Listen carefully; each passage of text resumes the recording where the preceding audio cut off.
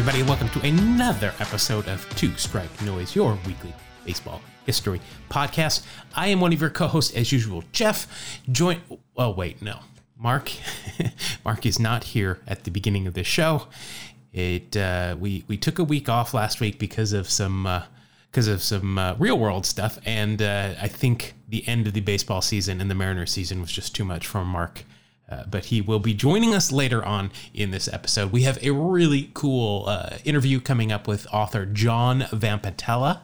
And he is the author of a book that came out just a little while ago called The Forgotten Game, which, believe it or not, is an entire book about a single game between the Yankees and the Red Sox. It's Game 5 of the 2004 ALCS. We had a lot of fun talking with him, and it wasn't just about Yankees and Red Sox for that game. It's just a good talk about baseball, kind of like what we talk about here, all the time, just baseball from the 80s and 90s particularly.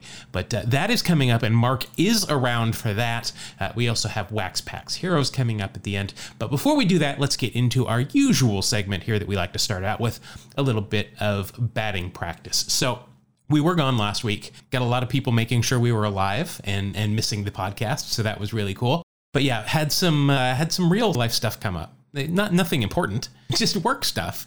I was working on the Ryder Cup and was responsible for the scoring there on site. That was a very, very long week. They tee off at 5 o'clock a.m. my time, and they usually don't get done till 4 or 5 p.m. my time. So there was a lot of work there. I don't watch a lot of golf, but boy, one thing I did see, there are a lot of similarities between the way golf is covered and the way that baseball is covered.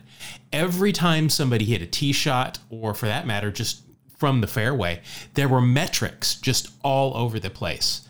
There was exit velocity, there was height, there was distance, spin. They had a tracker on it where you could actually see the path of the ball.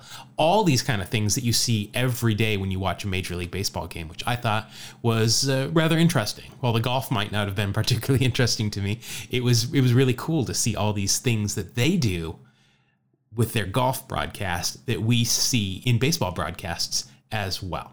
It also got me thinking, though, a lot about how golf is such a favorite sport of a lot of baseball players. Do you remember the big three for the Braves when it was Maddox, Smoltz, and Glavine? Those three were absolutely obsessed with golf. They took their clubs on every single road trip. When Turner Field first opened, they actually had installed in the clubhouse a practice green. And the walls were painted like I forget what the famous hole is at Augusta for the Masters, but they had like 3 or 4 holes in there, and they were always in there putting in the clubhouse when they weren't actually pitching. They also, something when I worked there, they had pre-game driving and chipping contests. And these 3 superstar pitchers would come out and do this. Normally when you have those pre-game exhibitions, you get like the 5th outfielder, or you get the bullpen catcher, or maybe even the bat boy comes out and does those things. But no, these 3 would come out there, and they would put up a pin out in center field, and from behind home plate, they would chip.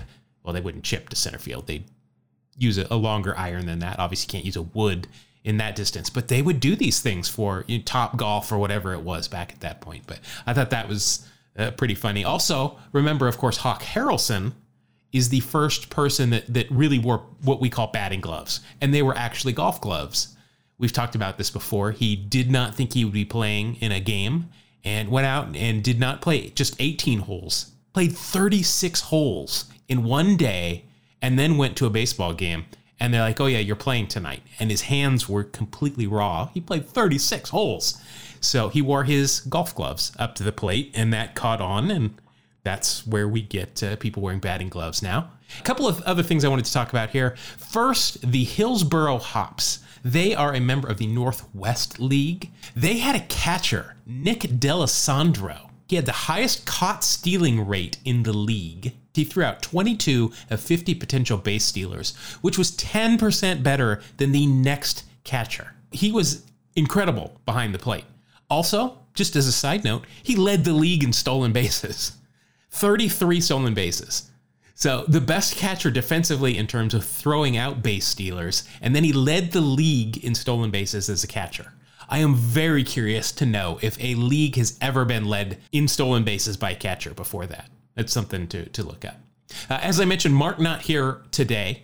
He did work this. We're recording this. Well, I am recording this on Sunday night after the regular season is over. He did work the Mariners game on Sunday. He also was there on Saturday, and I think he worked Friday. He was there basically this whole final weekend for some gut-wrenching Mariners games, I guess.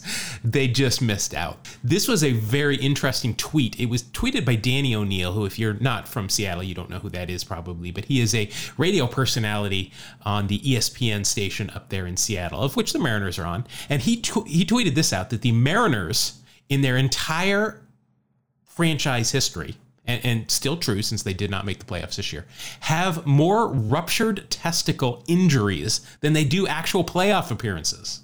He quoted that there were 5, and I could only find 4. Put all this in his tweets, but he only had 4 injuries there. So, and the Mariners have only appeared in the playoffs 4 times. So actually it is equal, but I didn't remember some of these. 1980, Mike Parrott was beaned by Roy Smalley Jr. Not a good year for Jeff Parrott. He was a pitcher. He got the win on opening day for the Mariners and finished the season with a 1-16 record. I imagine that could maybe be partially due to some uncomfortable stuff going on down below. 1987, Joseas Manzanilla took a Manny Ramirez line drive right back at him, hit him in the mommy and daddy buttons, the nether regions. That ball was clocked at 112 miles per hour. Manzanilla was not wearing a protective cup. Wow. Ouch. That one hurt. Also, Adrian Beltre in 2009 ruptured the nether regions. And then, of course, Mitch Haniger, I think it was 2 years ago is when he did it. And we did make mention of it because he did part of his rehab with the Modesto Nuts, which is just not... how can you send that guy to the Modesto Nuts? That's not right. We don't want to go too long here. I have some things that I wanted to bring up if Mark was going to be here, but we do, of course, the regular season is over. The St. Louis Cardinals are in the playoffs. They are one of the wild card teams in the National League, and there's a player on the St. Louis Cardinals that we like to talk about. It is time for the Lars Nootbaar update. So I think we might have lit a little fire underneath Lars since it's been 2 weeks since our last podcast, but we kind of called him out. He was threatening to go 0 for September. He finally got a couple of starts, and boy, did he make use of those. Started out with a double header on the 24th, and then a game on the 25th. Between those games, Lars went 4 for 9 with 4 runs scored. He knocked in 4, and he had 2 home runs, both of which came in game 2 of a double header against the Cubs. Throughout the rest of the season, he did get 3 more starts, and then he had a couple more pinch hitting appearances. He hit in every one of those games but 1. So Lars really came around. He finished the season with a 241 average. So I've decided that there is no more Lars Nootbaar. The Nootbaar cannot be set. The Nootbaar is just simply wherever Lars ends. So right now, the Nootbaar is at 241. He did end the season with 3 home runs, 15 RBI, 13 walks, 28 strikeouts. Hoping he's on the postseason roster. Not sure if he'll be on the wild card roster or not, because generally you try to have more relief pitchers lined up for that. Let's see, maybe if they can beat the Dodgers, who, my gosh, no Kershaw, no Max Muncy. They're ripe for a 1-game upset. Maybe we can get a little Lars Nootbaar deep into October. All right, so no debuts that I wanted to talk about this week. There were a couple. I had a great one for last week, but again, we just couldn't get the show done. But the good news is that I've turned that update, that debut segment for that player into a whole episode coming up because it was great. I just kept finding stuff. You can look forward to that. I won't tell you exactly who it is. Let us get to the trivia question, though. The trivia question that we asked 2 weeks ago was who hit the first cycle for the Texas Rangers? We got correct answers from the usual crew, Andrew Harmer, Chris Cook. Brian Krause even went as far as to tell us who had the first cycle in the Washington Senators franchise, who of course moved to Texas. So congrats to all those. The correct answer was show favorite Oddibe McDowell. Oddibe did it on July 23rd, 1985 against Cleveland. Just a name here, the starter for Cleveland that day was Neil Heaton. Just remember that. near the end of the show. On the mound for the Rangers, he went 5 innings and got the win. Charlie Huff started it out, went 5 innings. I don't know why. I don't know if he got injured, because you're a knuckleballer. You should be in there a lot longer than that. Dave Rozema came in and got the rare 4-inning save. 4 innings pitched, 2 hits, 1 strikeout, 2 walks. But Oddibe McDowell with the big day there from the leadoff spot. He went 5 for 5, 3 runs scored, 3 RBIs. But there you go. Congratulations to everybody that got that right. New trivia question for you to think about until next week. And here we go. Who stole the most bases in the final season of their career? And how many was it? I'll tell you this. It was not Ricky Henderson. I know, I think people would know that anyway, but I tend to sneak Ricky questions in there quite a bit. I'll just go out there. It's not Ricky Henderson. It's not Vince Coleman. It's not Willie McGee. It's not Tim Raines. Think about that. Most stolen bases in the final season of their career, and how many did they steal? All right, let's let the ground crew come out and do their stuff. I see Mark is he's a little late. He's getting warm down there in the bullpen now, getting ready to join us, as we're now going to jump into the main segment of our show. As I mentioned earlier, we were lucky enough to be joined by author John Vampatella, who has recently published a book called The Forgotten Game, Game 5 of the 2004 ALCS Yankees at Red Sox. Now, this game, it's a great title because it's a forgotten game. Not really probably for a lot of Red Sox fan, but Game 5 was sandwiched between Game 4, which was David Ortiz hitting a walk-off home run in the 12th inning to stave off a Yankee sweep. And then Game 6 is the infamous bloody sock game from the pitcher who shall not be named. So really, you had 2 just seminal events, especially in the history of Red Sox postseason lure. Sandwiched between it was a 14-inning game that was incredible. So without any further ado, let us head into our interview with author John Vampatella. John, you've written a book about the Red Sox overcoming great odds to beat the New York Yankees and going on to win their first World Series in almost a century. So it's safe to say you're a big Yankees fan, right? Yeah, kind of, sort of not. You'll fit in here then. Right. So tell us, you're a Red Sox fan. Tell us, you grew up a Red Sox fan. Where did you grow up? Who did you follow? Goes back to my dad. My dad was born in New York, the son of an immigrant, and he was a lifelong Yankee fan. And I loved Joe DiMaggio and just ate up everything Yankees. When I was 4 years old, he moved my family to Maine. And so as a 2 and 3 year old, of course, I had no knowledge of baseball. But by the time I became of baseball age as a kid, my dad was rooting for the Yankees, but living in Maine, that's Red Sox country through and through. So this is before the internet, before ESPN.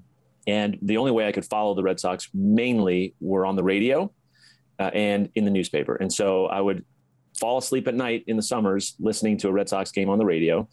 And I would never really catch the end of them because I was too little and I would always be asleep, but I would always listen to them as I was falling asleep. And then in the morning, the first thing I would do is I would check the newspaper, and being in Maine, they didn't cover the Yankees really. There was just a little snippet in the paper about other games, but everything was Red Sox. So it was pretty hard as my friends and I followed baseball. It was pretty hard to not pay attention to the local team, which was the Red Sox. So I just started to get to know the players on the Red Sox better and started paying attention to their games. By the time started actually really getting into baseball, I was already hooked with the Red Sox. My first ever baseball game was at Fenway Park in 1977. And so fell right in love with the place. Just an awesome experience. And, it created some interesting dynamics between my dad and myself over the years. And he got the better of it always until 2004, where the tables have flipped a little bit. Who was your guy growing up as a Red Sox fan? Well, it's weird because growing up, that was the late 70s teams with Fred Lynn, Jim Rice, Carl Yastrzemski. But I had a poster of Ted Williams on my wall. Of course, I never got to see Ted Williams play, but my favorite number was 9 because of Ted Williams. And so every sport I played in high school, I wore the number 9. And so I would say, even though I never saw him play, Ted Williams was the guy I looked up to. But he's not at all my all-time favorite player. That's a much more recent player, and that's Pedro Martinez. He's one of my favorite athletes, crossing all sports. Just love everything about the guy. We might talk about him today. I don't know. That would be great. I really enjoyed the book, John. I read it cover to cover. And people, my first thought was, how are you going to do a whole book on one baseball game? But you did it impressively. Every inning has its own chapter. Sometimes it's batter by batter. Sometimes it's pitch by pitch, depending on how important it is. And you fill it in with all kinds of great anecdotes and stories. So I really enjoyed that. One thing I found in here that I honestly did not know of is that you mentioned that Alex Rodriguez was actually ready to be traded to the Red Sox. Yep, that's a true story. He was looking to, he was at that point, of course, in my mind, either the first or second best player in the sport, Barry Bonds being the other one. The Red Sox and Yankees were in the heat of their rivalry, right after the 2003 ALCS, where they went 7 games. And the Red Sox were looking to make a big move. Nomar Garciaparra, who was one of my all-time favorites as well, was getting a little... I don't know if I would say the Red Sox were souring on him, but they were looking to improve. And as great as he was, they wanted an upgrade. And there was really nobody better at the position. I know Yankee fans will say Jeter. Even if he was better, he certainly wasn't available for the Red Sox. So the alternative was Alex Rodriguez. And so the Red Sox put together a mega deal involving several teams. And they were going to send away Garciaparra and Manny Ramirez and get in return A-Rod and Maglio Ordonez from the White Sox, which is about as blockbuster as you could possibly get. The only catch was that Rodriguez would have to take a pay cut because the Red Sox could not afford him at his salary, which amazingly, he was willing to do. I know a lot of Red Sox fans give Alex Rodriguez a lot of grief, but the man was willing and ready to take a massive pay cut in order to come to Boston. He wanted to come to Boston very badly. It was the Players Association that nixed the trade. They said, no way. And people ask the question, well, how can they do that? Well, we have to remember he's part of a union, right? And so they thought if he takes a pay cut, that's going to impact the salaries of everybody else trickling down. So they saw it as in the best interest of the union, the best interest of the players as a whole, to deny the trade. And I don't know legally how they do that, but they did. And apparently them nixing it was legal per the rules of MLB. So he wasn't able to be on the Red Sox. They couldn't complete the trade.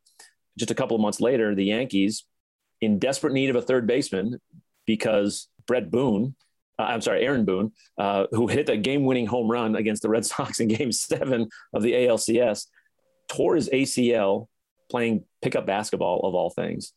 And so suddenly the Yankees had a need for a third baseman. Well, A-Rod was a shortstop, not a third baseman. So what good would that do? Well, they made the deal. They traded Alfonso Soriano, who was really good for them, and they got A-Rod. But now you have 2 shortstops, right? You got A-Rod and Jeter. So how are you going to fit them in? Well, let's be honest. A-Rod was a much, much better player than Jeter. Jeter, first ballot Hall of Famer. I got no problem with that. He was great. A-Rod is better, a lot better. He would have made the Yankees better had they put him at shortstop. But Jeter was not moving from shortstop, and everybody knew that. So Rodriguez once again took a little bit of a personal sacrifice and agreed to play third base. He wanted to be part of the rivalry. So it turned out A-Rod goes to the Yankees, but yeah, he was actually traded to the Red Sox, and that was a done deal, except the Players Association said no dice on that. That would have really changed the face of baseball. It would have been completely and utterly different. So very interesting. Talked about Jeter's range, and there was a certain stat you used to talk about who was a better defensive shortstop and so on. And Alex was by a pretty good margin. I don't think people know that. His Jeter won, 5 Gold Gloves?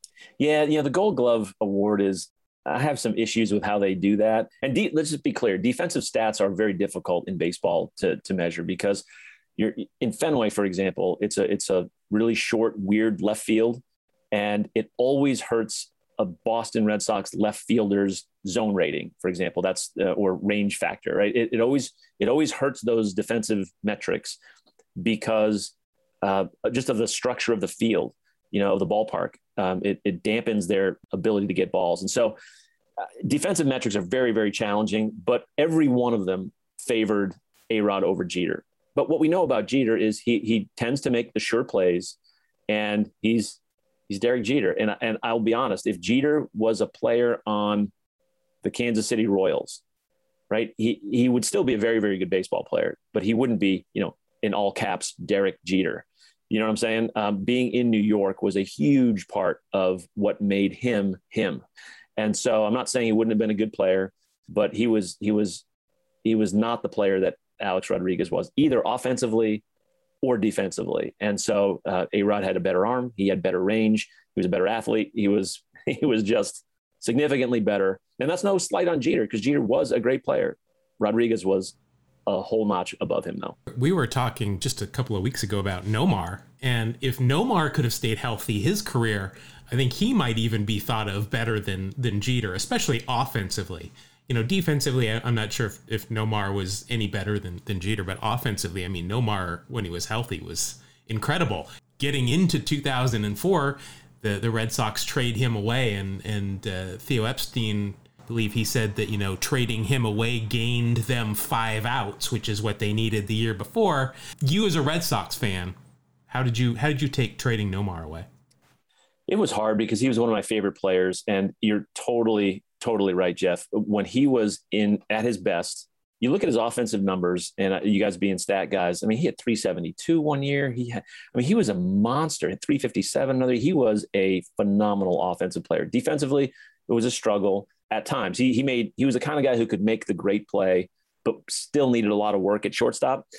And I think the thing that was tough was recall the conversation just a minute ago about them trading him for A-Rod. Now, that didn't go through, so he ended up back with the Red Sox. But, like most players who have just been dealt away, if the team is trying to trade you, you're probably going to feel a little resentment, not feeling not wanted. And so his attitude, I would say, fell off a cliff a little bit. And so you ended up seeing this during, I forget the date of the game, but he was still in the Red Sox for the first part of the year. And there was a game against the Yankees where it was a famous game where Jeter dove into the stands and made that legendary catch. In that same game, there were just photos of Garciaparra in the dugout moping, like literally moping. And it was at that moment that you could see kind of the difference between the two players. Or I would say that the difference between them really, really showed up, and it was highlighted and made it look like one guy is this legendary player and the other is just a malcontent. Even as a Red Sox fan, I could see like this is not going to end well. Like there's something not right with him. So I hated it, but I also felt like trading him was probably the right move. And it turned out to be the right move. They ended up winning the World Series, and Orlando Cabrera came back in that deal, and he was very good for them. They got Doug Mientkiewicz, in a trade. And so their infield defense really improved a tremendous amount. As we look at this year's Red Sox, we can see why infield defense is so important. They're giving away 2-3 runs a night these days with bad defense. And I know baseball is geared towards offense, but when you're making 1, 2, 3 errors a game, it's really hard to win. And Garciaparra was not up to the task defensively. They made a lot of great improvements. So as a fan, really hard to see Nomar go because I love the guy. But from a baseball standpoint, I got the trade. I understood it, and I thought it made sense at the time. Can we talk a little bit about your favorite player, Mr. Pedro Martinez? I would love to talk about Pedro Martinez. You make some really good arguments for his true greatness in the book. Some numbers out there that'll blow people away. I was not aware of all of these numbers. I mean, I watched Pedro growing up, and he was always amazing to me. His numbers are pretty impressive. The thing about Pedro is what hurt him was he didn't have a really long career compared to some of these other guys. And he didn't pitch quite as many innings because he would be dominant today, like in terms of innings, because nowadays starters only go five or 6 innings. And he would routinely go 7 innings. But that was back in the day when, your dominant starter was expected to go 8 or 9. Right. And so he didn't have the innings that some of these other guys did. When you look at his numbers, it was absurd. If you compare him to Sandy Koufax, his ERA, for example, is very similar to Koufax in his prime or Bob Gibson in his prime. But we have to remember that Koufax and Gibson were playing in an era where far fewer runs were scored than in the era. I mean, Pedro pitched in the peak of the, I guess we'll call it the steroid era, right? Where runs were just coming left and right. And so the key stat for me for Pedro is what's called ERA plus. And what that does for fans who are listening who don't know what that is, you always wonder, okay, pitcher's got an ERA, but he pitched in a certain era. That's not what ERA stands for, or run average, and the word era. So you have to make sure you're explaining what they are. But like in the time period in which Bob Gibson pitched, they just didn't score as many runs. So his ERA, while still incredibly impressive, was up against it came in a time of much lower offensive output. Pedro pitched, and he put up ridiculous Bob Gibson, Sandy Koufax-like numbers in an era where teams are scoring 6 runs a game. So ERA plus takes into account the era in which they played and the ballpark in which they pitch. And Pedro's ERA plus numbers are crazy great at his peak compared to these other great pitchers. And that's the basic argument that I make, that when you take the peak of all these pitchers, again, I won't argue that Pedro's career was better than, say, Roger Clemens's or Tom Seaver's, right? But at his best, Pedro's numbers are beyond anything anybody else ever did.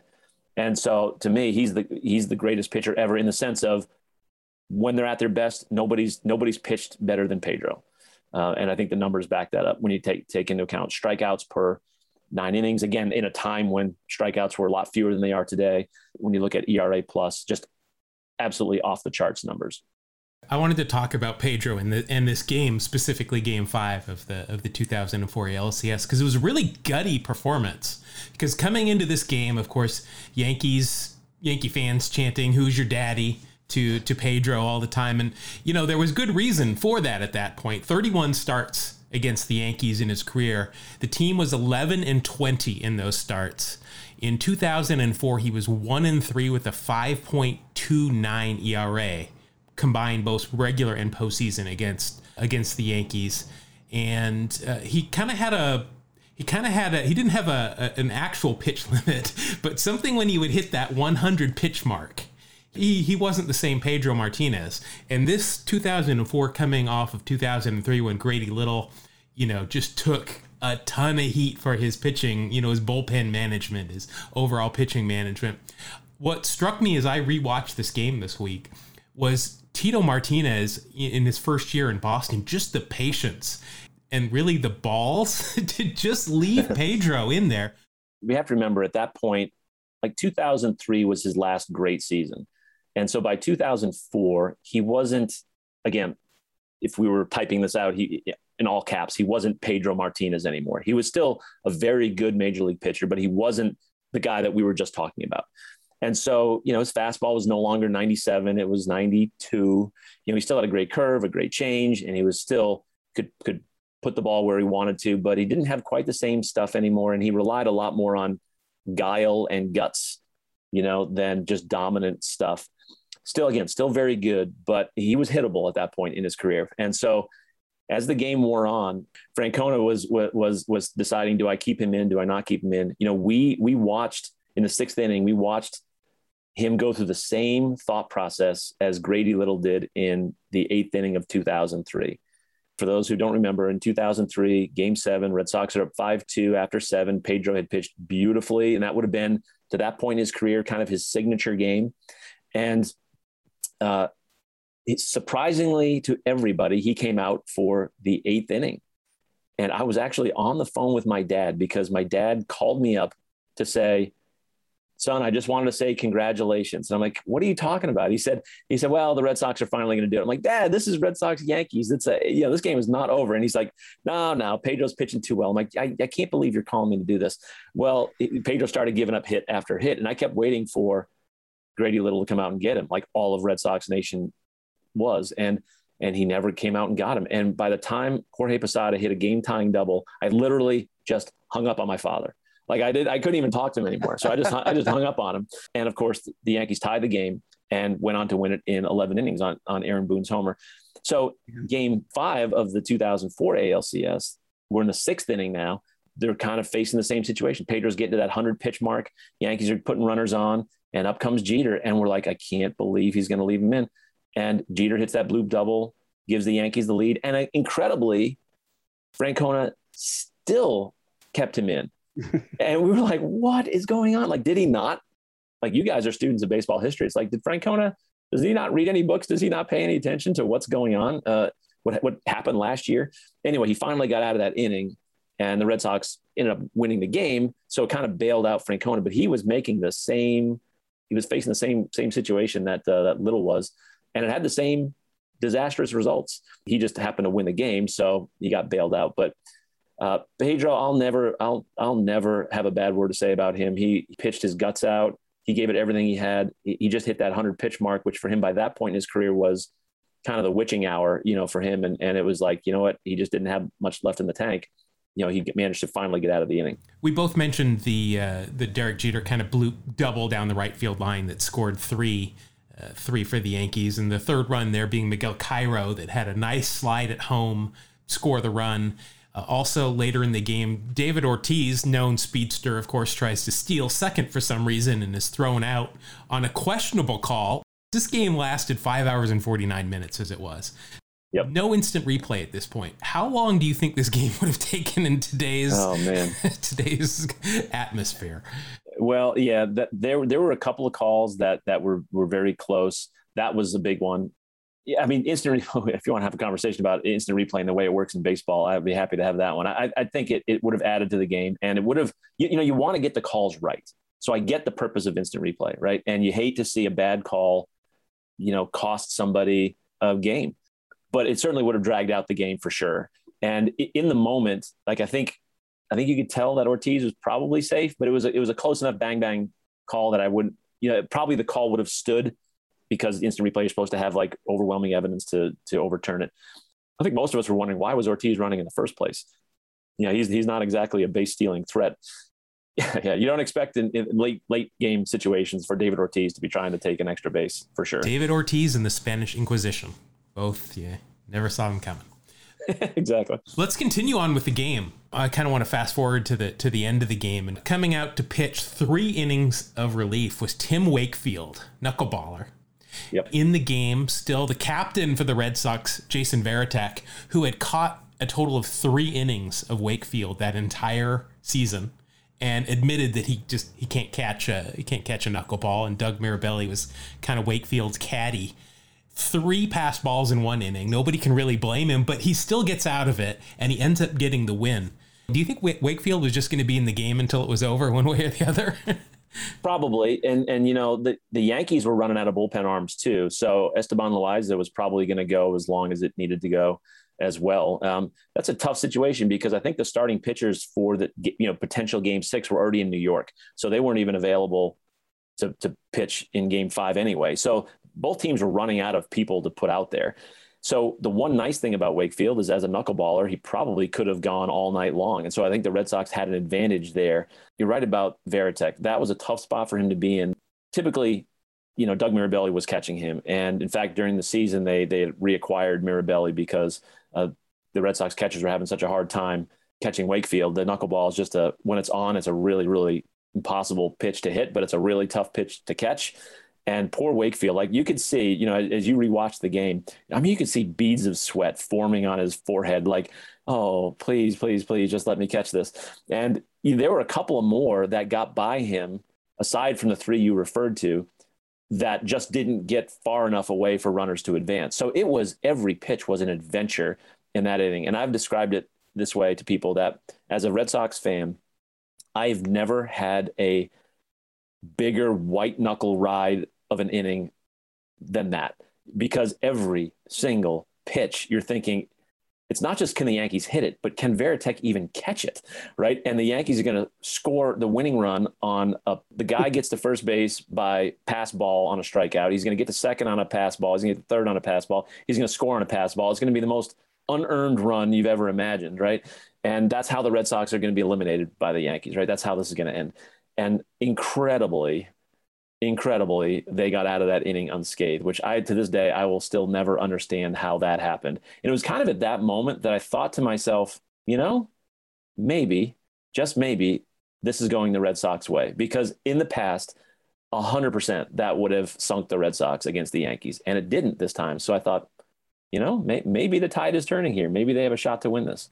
Was this the year they traded for Mirabelli? I think he was on the Padres. And just every time Wakefield was out there, there were 5 or 6 pass balls. So they're like, just whatever it takes, get us Doug Mirabelli. Yeah, and the funny story is they made the trade and he flew to Boston. And by the time his flight arrived, the Red Sox game was just about to get underway. And he had to get from Logan Airport in Boston to Fenway Park. And, like any major city, traffic's a nightmare. And so they actually had a police escort to zip him to Fenway to get him to the game so he could catch Wakefield. It was, and he was changing into his uniform in the police car. It was the craziest, most ridiculous scenario, something straight out of Hollywood. So really the question becomes, why wasn't Mirabelli in the game at that point, right? Why didn't they have him catch Wakefield in those innings? And I think the big issue is they needed Varitek's bat in the game, because he was a much better hitter. And so they were just trying to take a chance that he would somehow manage to catch Wakefield enough. But you think about Varitek, you think about him and Posada, both Jorge Posada for the Yankees, they caught all these innings night after night for 4.5 hours into the wee hours of the next morning. I mean, these guys were animals. It was incredibly impressive. Just their stamina, their athleticism, they were really amazing. I used to be a catcher, and so I really appreciate what catchers can do, and they were both incredible in that series. I've got a note here that Ortiz is the only player in history to have 2 walk-off hits in the postseason on the same day. Right. Because of these games. I mean, Yankees and Red Sox don't play quick games together anyway, but let alone in the postseason. And then when you're going, so long with extra innings, those were just, I got tired watching them on the West Coast. I'll tell you. Well, so they start these games at 8:00 at night, right? And so when you're talking 5.5 hours, like it is well into the next day technically, and it's grueling, right? These aren't relaxing games to watch. Now, as a casual baseball fan or as a serious baseball fan, but of another team where you don't really have a rooting interest, you can still get caught up in the intensity of the game. But if you're a fan of the Yankees and Red Sox, you are dying with every pitch, and it is. I mean, all I did was sit on the couch and watch the game, and it was completely exhausting, right? And then you have to get up and do it the next day. And I'm like, what am I supposed to work? How is this supposed to happen, right? And so it was, I felt like I had been in the game, watching these. And I'm sure Yankee fans feel the same way. A little bit about Big Papi. It's interesting to me, and I was reading how he was kind of almost an afterthought at first base. Maybe not an afterthought, but he wasn't their first choice to bring him in and start playing him at first base. Of course, he turned into an absolute legend. But when they first brought him in, they didn't even play him all the time. That's true. They were looking for first base help, and they picked up Jeremy Giambi. I think they envisioned him. Ortiz was a good hitter for the Twins when he was young, but there wasn't really an indication that he was going to be, David Ortiz, megastar. Right. And otherwise the Twins wouldn't have let him go, right? And so they got him for a song, and Pedro Martinez was instrumental, by the way, in the Red Sox acquiring Ortiz. He really recommended him, and so the Red Sox went out, picked him up. But again, they didn't think enough of him to start him. Eventually, he got a shot and performed very well, and so he ended up being obviously a tremendous player for many, many years for the Red Sox. And it'll be interesting to see whether he makes the Hall of Fame, because I think Edgar Martinez is the only DH to be in the Hall of Fame, strictly DH. I think Ortiz has a legit shot. He certainly has the resume for it. And I think now that Edgar Martinez kind of broke that barrier, I think Ortiz probably gets in. He should. I mean, it's not just his overall record, but you look at what he's done in the postseason, the 2013 World Series, where he hit almost 700 in that series. He was, against the Cardinals, ridiculous. You couldn't get the guy out. So this was the start, really. 2003, 2004 was really the start of David Ortiz becoming this monster player. It's funny how baseball works. Maybe if he stayed with the Twins, this doesn't happen. Well, obviously it doesn't happen for the Red Sox because he's not on the team, but does he ever reach superstardom with the Twins? I don't know. He was obviously an excellent hitter, and he became a legendary player. But we were talking about Jeter with, if he was playing for Kansas City or Milwaukee, he doesn't become like Derek Jeter.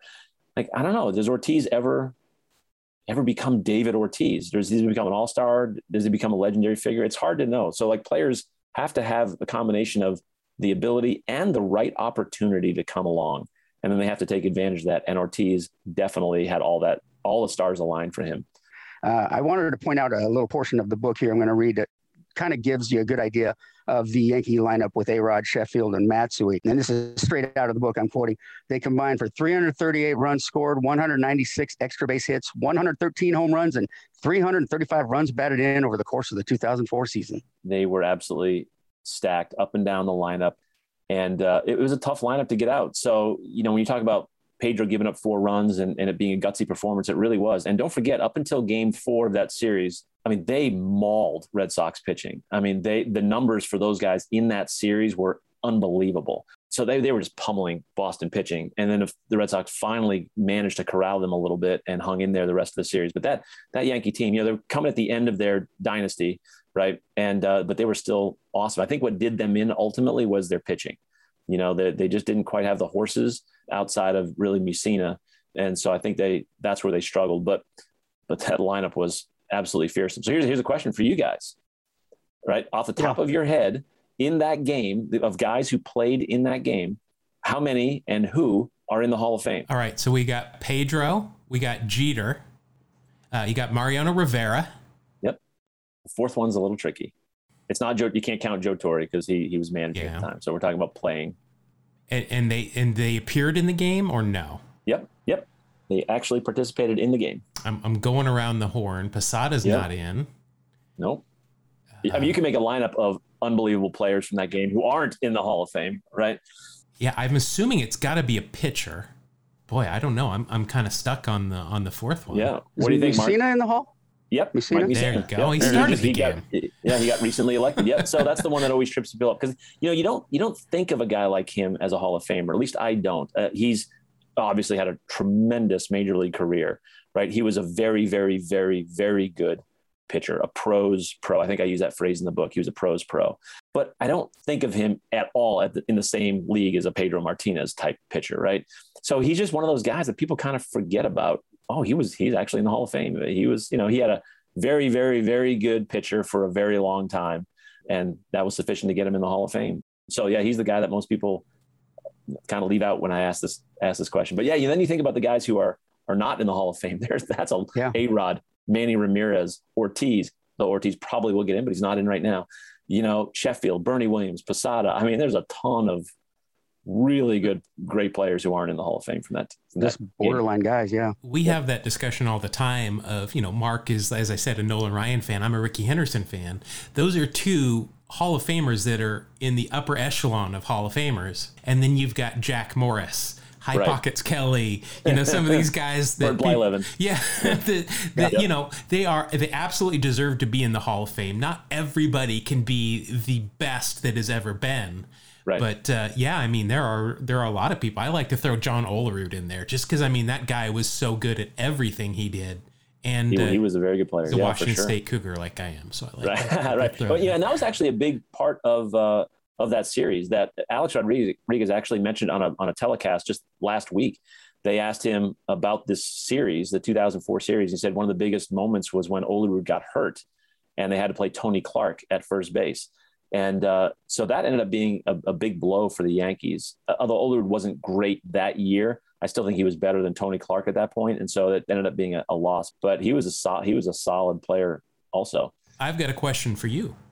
Okay. I did a little digging here because the Yankees and the Red Sox, obviously bitter rivals, but quite a few players have played for both teams. Can you tell me can you name the list of players that participated in this series that put on both a Red Sox and a Yankee uniform? Oh, wow. And from that series, let's see. How long, give me the number of players that's on the list. There are 11 players that I found.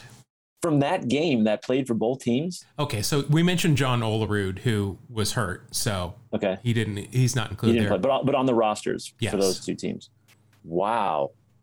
Was Alan Embry one? Yes. Was Mike Timlin one? No, and I thought he was. He never pitched for. Okay, Tom Gordon definitely. Yep. Now I'm going around the horn. Not Veritek, not Kevin Millar, not Pokey Reese. I don't think. Nope. Not Bellhorn. Nope. Did Orlando Cabrera ever play for the Yankees? Nope. I looked that one up too because I could picture him in pinstripes, but nope. Yeah. So can I. I don't think Bill Miller. It wasn't Manny. It wasn't Trot Nixon. It wasn't. Oh, Johnny Damon was one for sure. There's one. So for the Yankees, you're talking about Sheffield, no. Matsui, no. Bernie Williams, no. A-Rod, he doesn't really count, does he? Even though we just talked about how he got traded. Certainly not Jeter.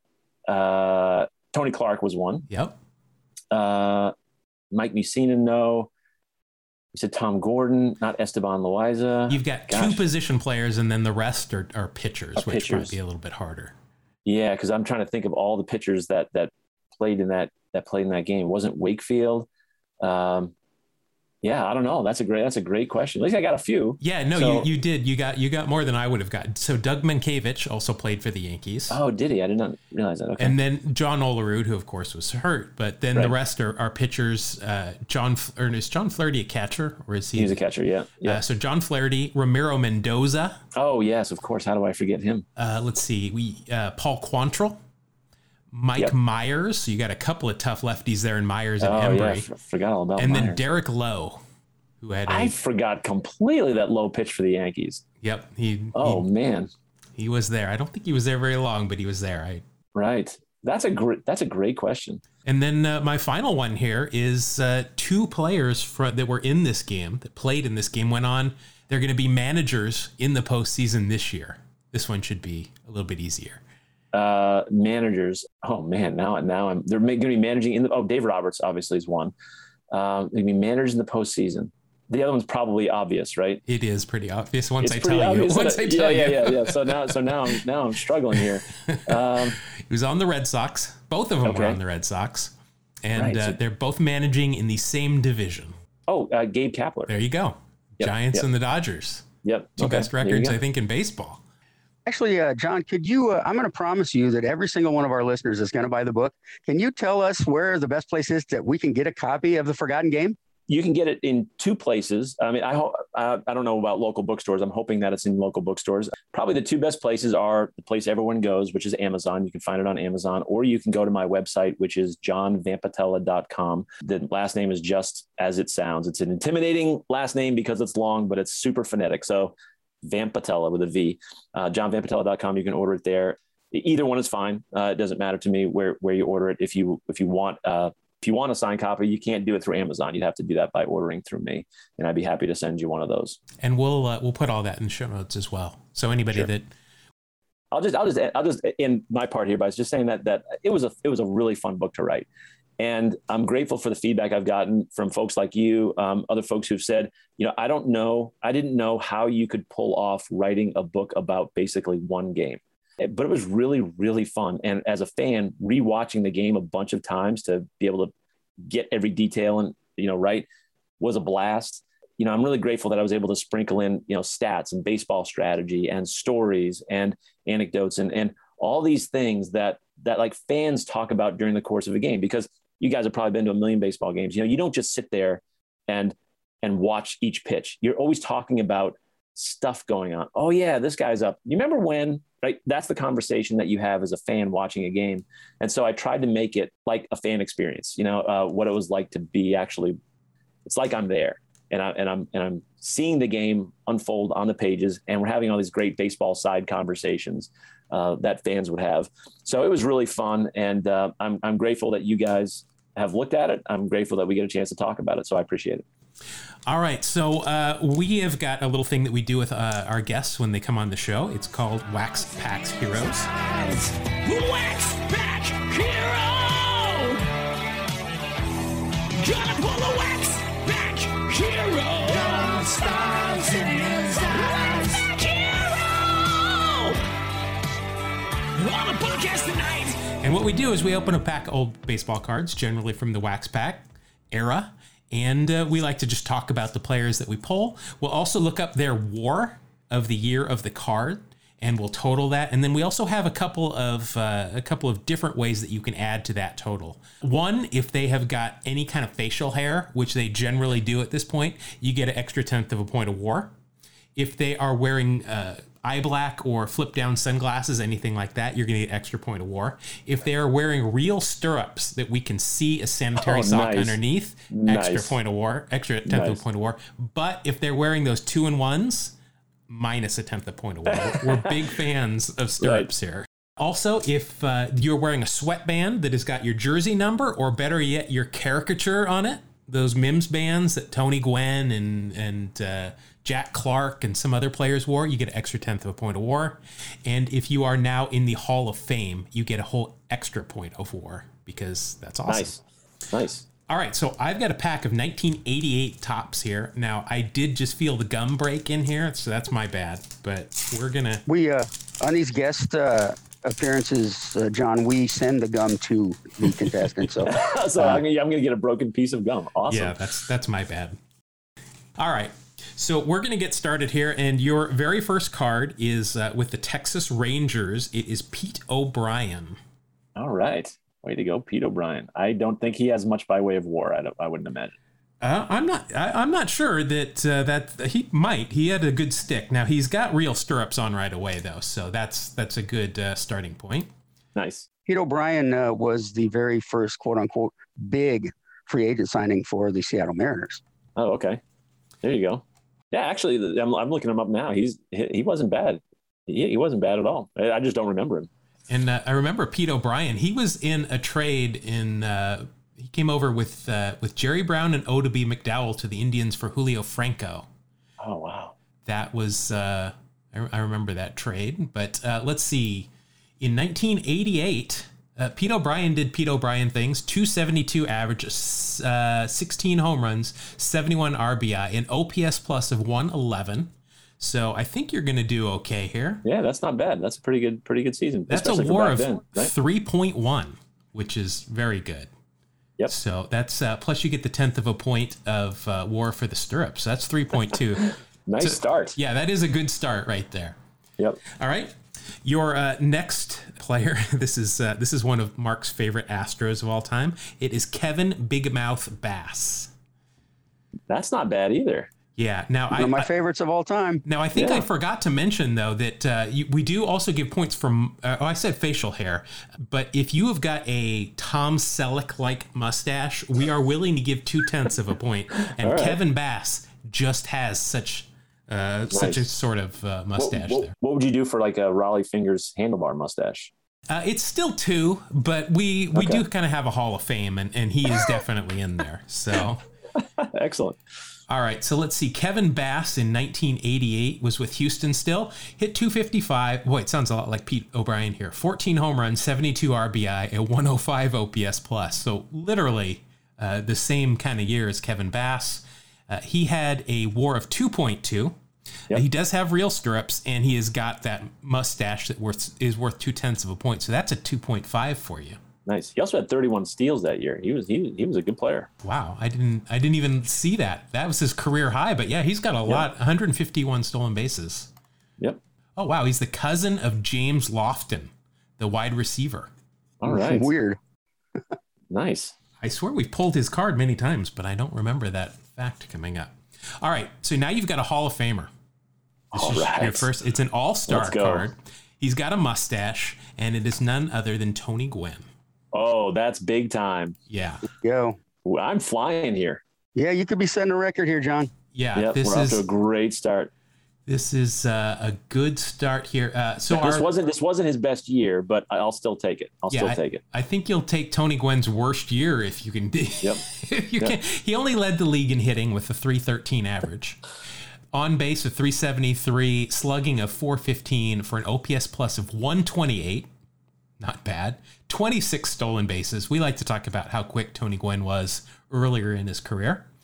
And all of this equates to a WAR of 3.4. He's got a mustache. That's 3.5 and is a Hall of Famer. So that is a 4.5. Nice. The year before, he had an 8.6 WAR. So I missed his best by 1 year. But I'll take it. We're off to a flying start here. Yeah. I remember the big arguments back in those days was who was a better hitter, him or Wade Boggs. Right. And it wasn't an easy call because they were both ridiculously great. We've talked many times about the Tony Gwynn stats about, I think he's struck out against the Braves' big three like 3 times in his career or something like that. I mean, just ridiculous stats. Yeah, he was awesome. All right, so you've got back-to-back Hall of Famers here. And wow. This guy has got a 0.2 of a point of mustache. He also has real stirrups. And if I could see the front of his sweatbands, I know he used to wear those Mims bands, but I can't see it. Okay. But you have got Eddie Murray with the Baltimore Orioles. Nice. He's one of those guys. We were talking about different levels of Hall of Famer. I wouldn't put him in the Tony Gwynn category of Hall of Famer. Like Tony Gwynn to me is an all-timer, right? I would say Eddie Murray is more like the Jack Morris type. Solid player just for a really long time. But I'm happy to have him. Let's put it that way. I think he's one of those guys that as this we're in our 3rd year of this podcast, I have definitely grown to appreciate him a lot more. Just like Rick Sutcliffe. Yes. Digging into Rick Sutcliffe's stats and, you know, his career, as we keep pulling him and talking about him, I've really grown to appreciate him a lot more. And I think Eddie falls in that category. This is a typical Eddie Murray year, which is great. Didn't lead the league in anything, but he slashed 284, 361, 474 for an OPS plus of 136, 28 home runs, 84 RBI, and that equates to a WAR of 3.2. He's got the 0.2 of a point of mustache, the real stirrups. So that brings you up to 3.5, and he's a Hall of Famer. So another 4.5. Nice. Wow. Nice. All right, next, here you're going to finally get grounded a little bit here. Okay. Pitcher for the Montreal Expos, it's Neil Heaton. Neil Heaton. All right. I remember that name. I don't think he's related to Patricia. Yeah, right. I remember Neil from the Pirates more than the Expos. Yes. But Right. Well, I'll just say this was probably not his best season. So I don't think I'm going to get much help this year. In fact, yeah, this might end up hurting me. yeah, so we don't put a whole lot of stock in wins and losses or ERA here. ERA plus, you mentioned it earlier. That's one that we look at quite a bit. 3-10 mark with a 4.99 ERA. That's a 72 ERA plus. Ouch. So yeah, you might take a bit of a hit here. That is a minus 0.8 WAR. Oh. Now, Neil, you're killing me here. the good news is he's got a mustache and he's got real stirrups. So that'll only be a minus 0.6. All right. Let's not have too many more of those. They can't all be Hall of Famers. All right, so that takes you to 14.1.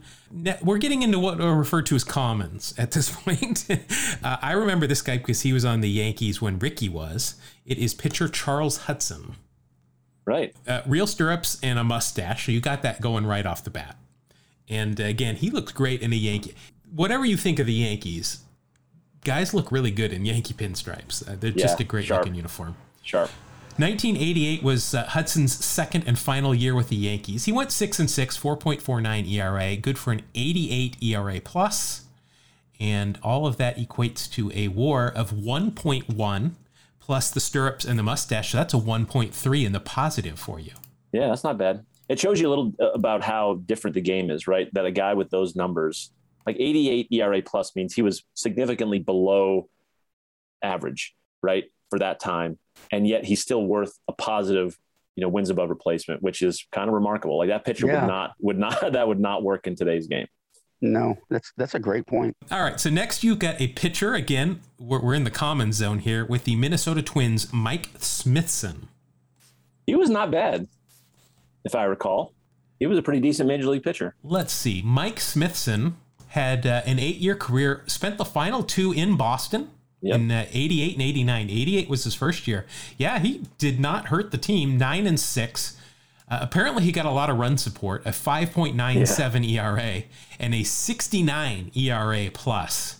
Yeah, and we're catching him, unfortunately, at a time when his numbers and his WAR tailed off because he had some good numbers early in his career. So I think that must have been what I remembered of him was his better performances rather than towards the end there. 25 home runs surrendered in 126 and 2/3 innings.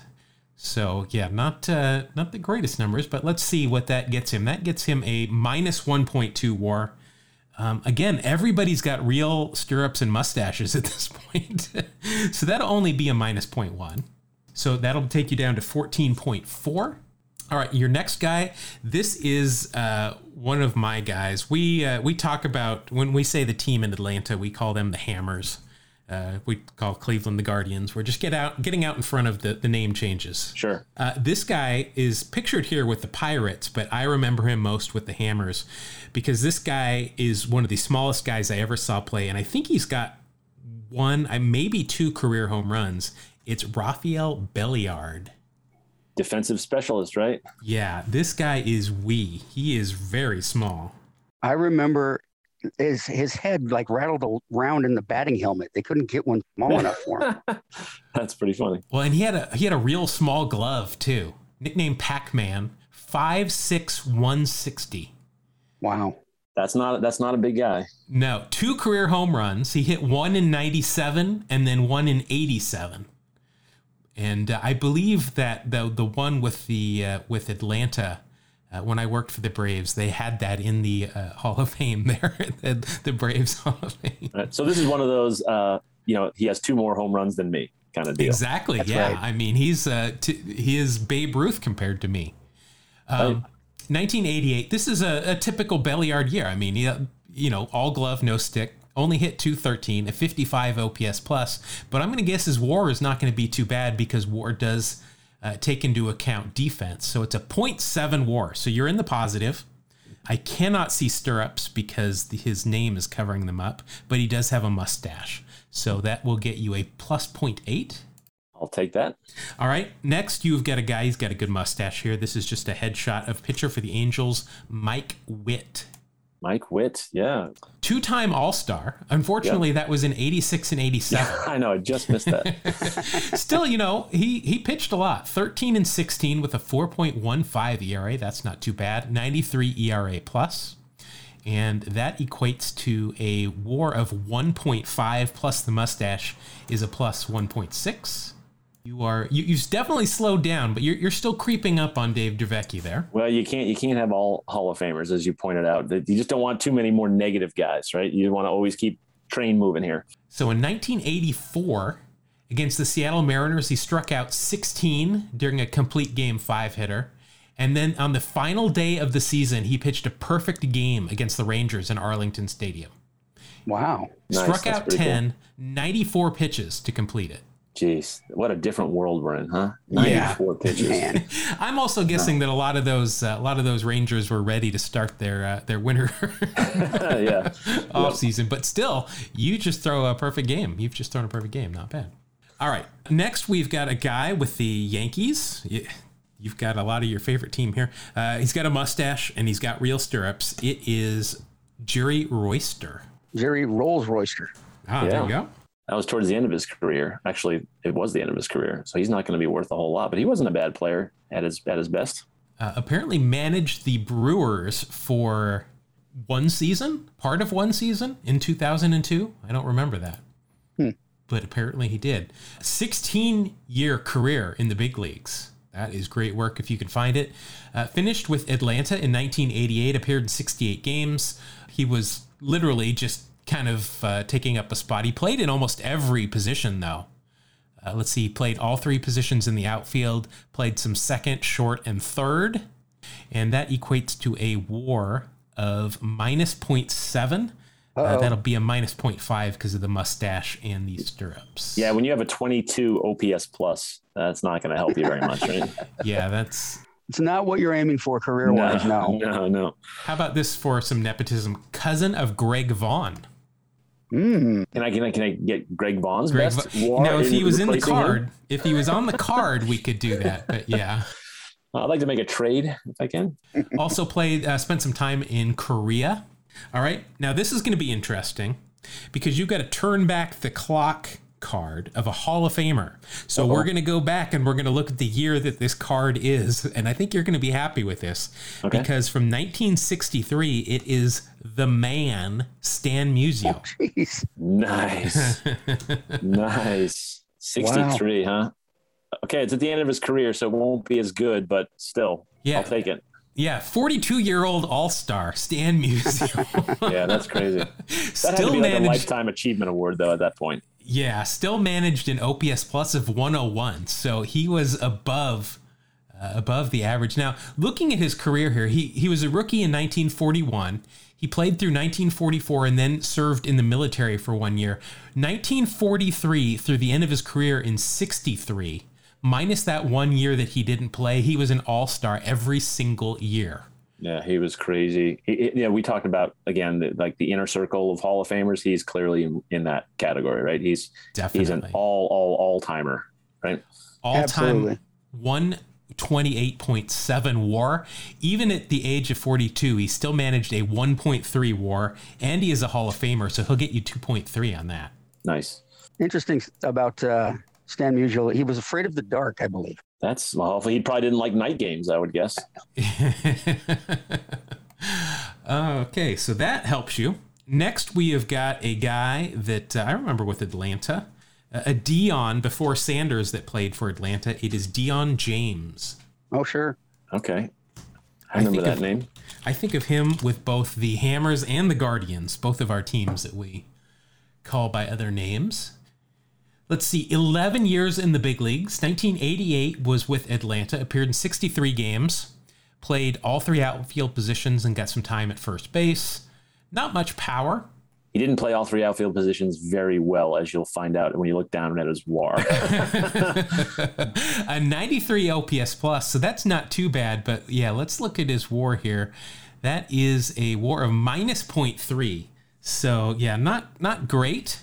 Let's see, he does have a mustache and he's got real stirrups, so that'll only be a minus 0.1.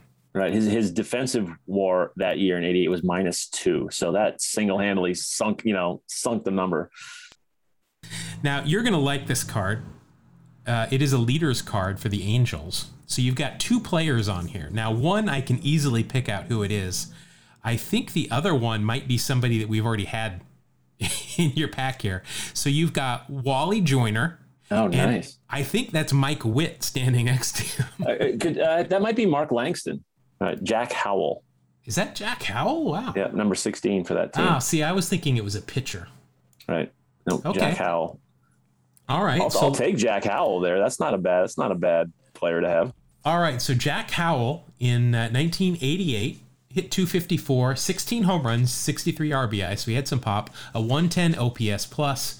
That equals a WAR of 1.0. Let's then go look at Wally Joyner in 1988.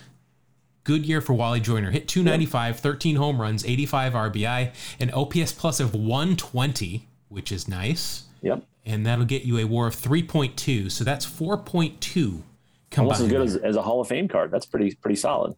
Yeah, that's that will bump you up to 22.7, and you're breathing down Drabecki's back with two cards left. 2 cards. Come on, baby. Let's go.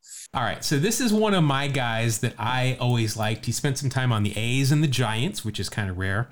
Here he is with the Brewers. It's Ernie. I call him Ernest Riles. Should I be optimistic here? Probably not too optimistic. All right. Yeah. Let's loving see. This. 88, he spent his first year with the Giants. He hit 294. He was a utility infielder, 79 games. On base, 323, kind of average. Not a whole lot of pop, but he still had a 111 OPS plus, and that equals a WAR of 2.2. Well, he was 2.2 with San Fran, but he was negative 0.2 for Milwaukee during that season. Oh, that's right. So, he split the season there. Yeah, you got to. I hate to bring that up, but you shouldn't have told me that. I got to be honest. So but still a 2.0, and he's got a little wispy mustache, so that'll be a 2.1. Nice. Wow. I'm surprised. I'll take that one. That's like finding money in the couch cushions right there. All right, so you have just passed Dave Dravecki. You're at 24.8. Now we used to have another scoring system where we actually looked these cards up in a Beckett. This is your final card, and I think, this might have been worth money at the time. I'm not sure this is going to help you because it's a Future Stars card. Okay. It is Kevin Elster of the New York Mets, who was a very hot prospect. Yep. Left-handed first baseman, had some power. Since this is a Future Stars card, I'm not sure if he had played yet. You don't get future stats. Well, no, 1988 was his first full year in the big leagues. Oh, there you go. Appeared in 149 games. He only hit 214, an OPS plus of 75. And that equates to a WAR of 1.3.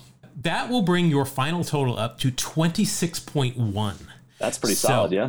Yeah. So until I recalculate using our updated scoring system, you sit atop of our guest leaderboard. Awesome. Well, you gave me a choice of 2 packs. I'm glad I picked this one. Yeah. Well, and the other one is more recent and has a historic Yankee insert, so it's probably a good idea. Oh boy. Okay. Good. That's a fun game. That's a really. I have to dig out. Like I don't have any like unopened packs, but I've got boxes of baseball cards. I probably should go through them. That's a fun game. I really enjoyed that. That was pretty cool. All right. So thank you once again for joining us, John. If you want to just once again remind everybody where they can get a hold of your book, The Forgotten Game, Game 5 of the 2004 ALCS Yankees at Red Sox. Sure. Thanks, Jeff. I appreciate that. It's available at Amazon, easily findable there. And then you can go to johnvampatella.com if you would like to buy it directly through my website, or if you would specifically like a signed copy, I'm happy to get that out to you. But either Amazon or the website, johnvampatella.com would be great. Awesome. John, thank you so much for being here. It was a lot of fun. We love when people get into the Wax Packs Heroes, and that's a good score. We'll see how long it hangs up there at top. Awesome. I appreciate you guys. Thanks so much for having me on. I had a total blast with you guys. Awesome. Great. Thanks, John. It was a pleasure. All right. Once again, thank you very much, John Vampatella. All of his information will be in the show notes, as we said about 15 times during that interview. But I want to make sure that you do have a chance to pick up this book. It's really great.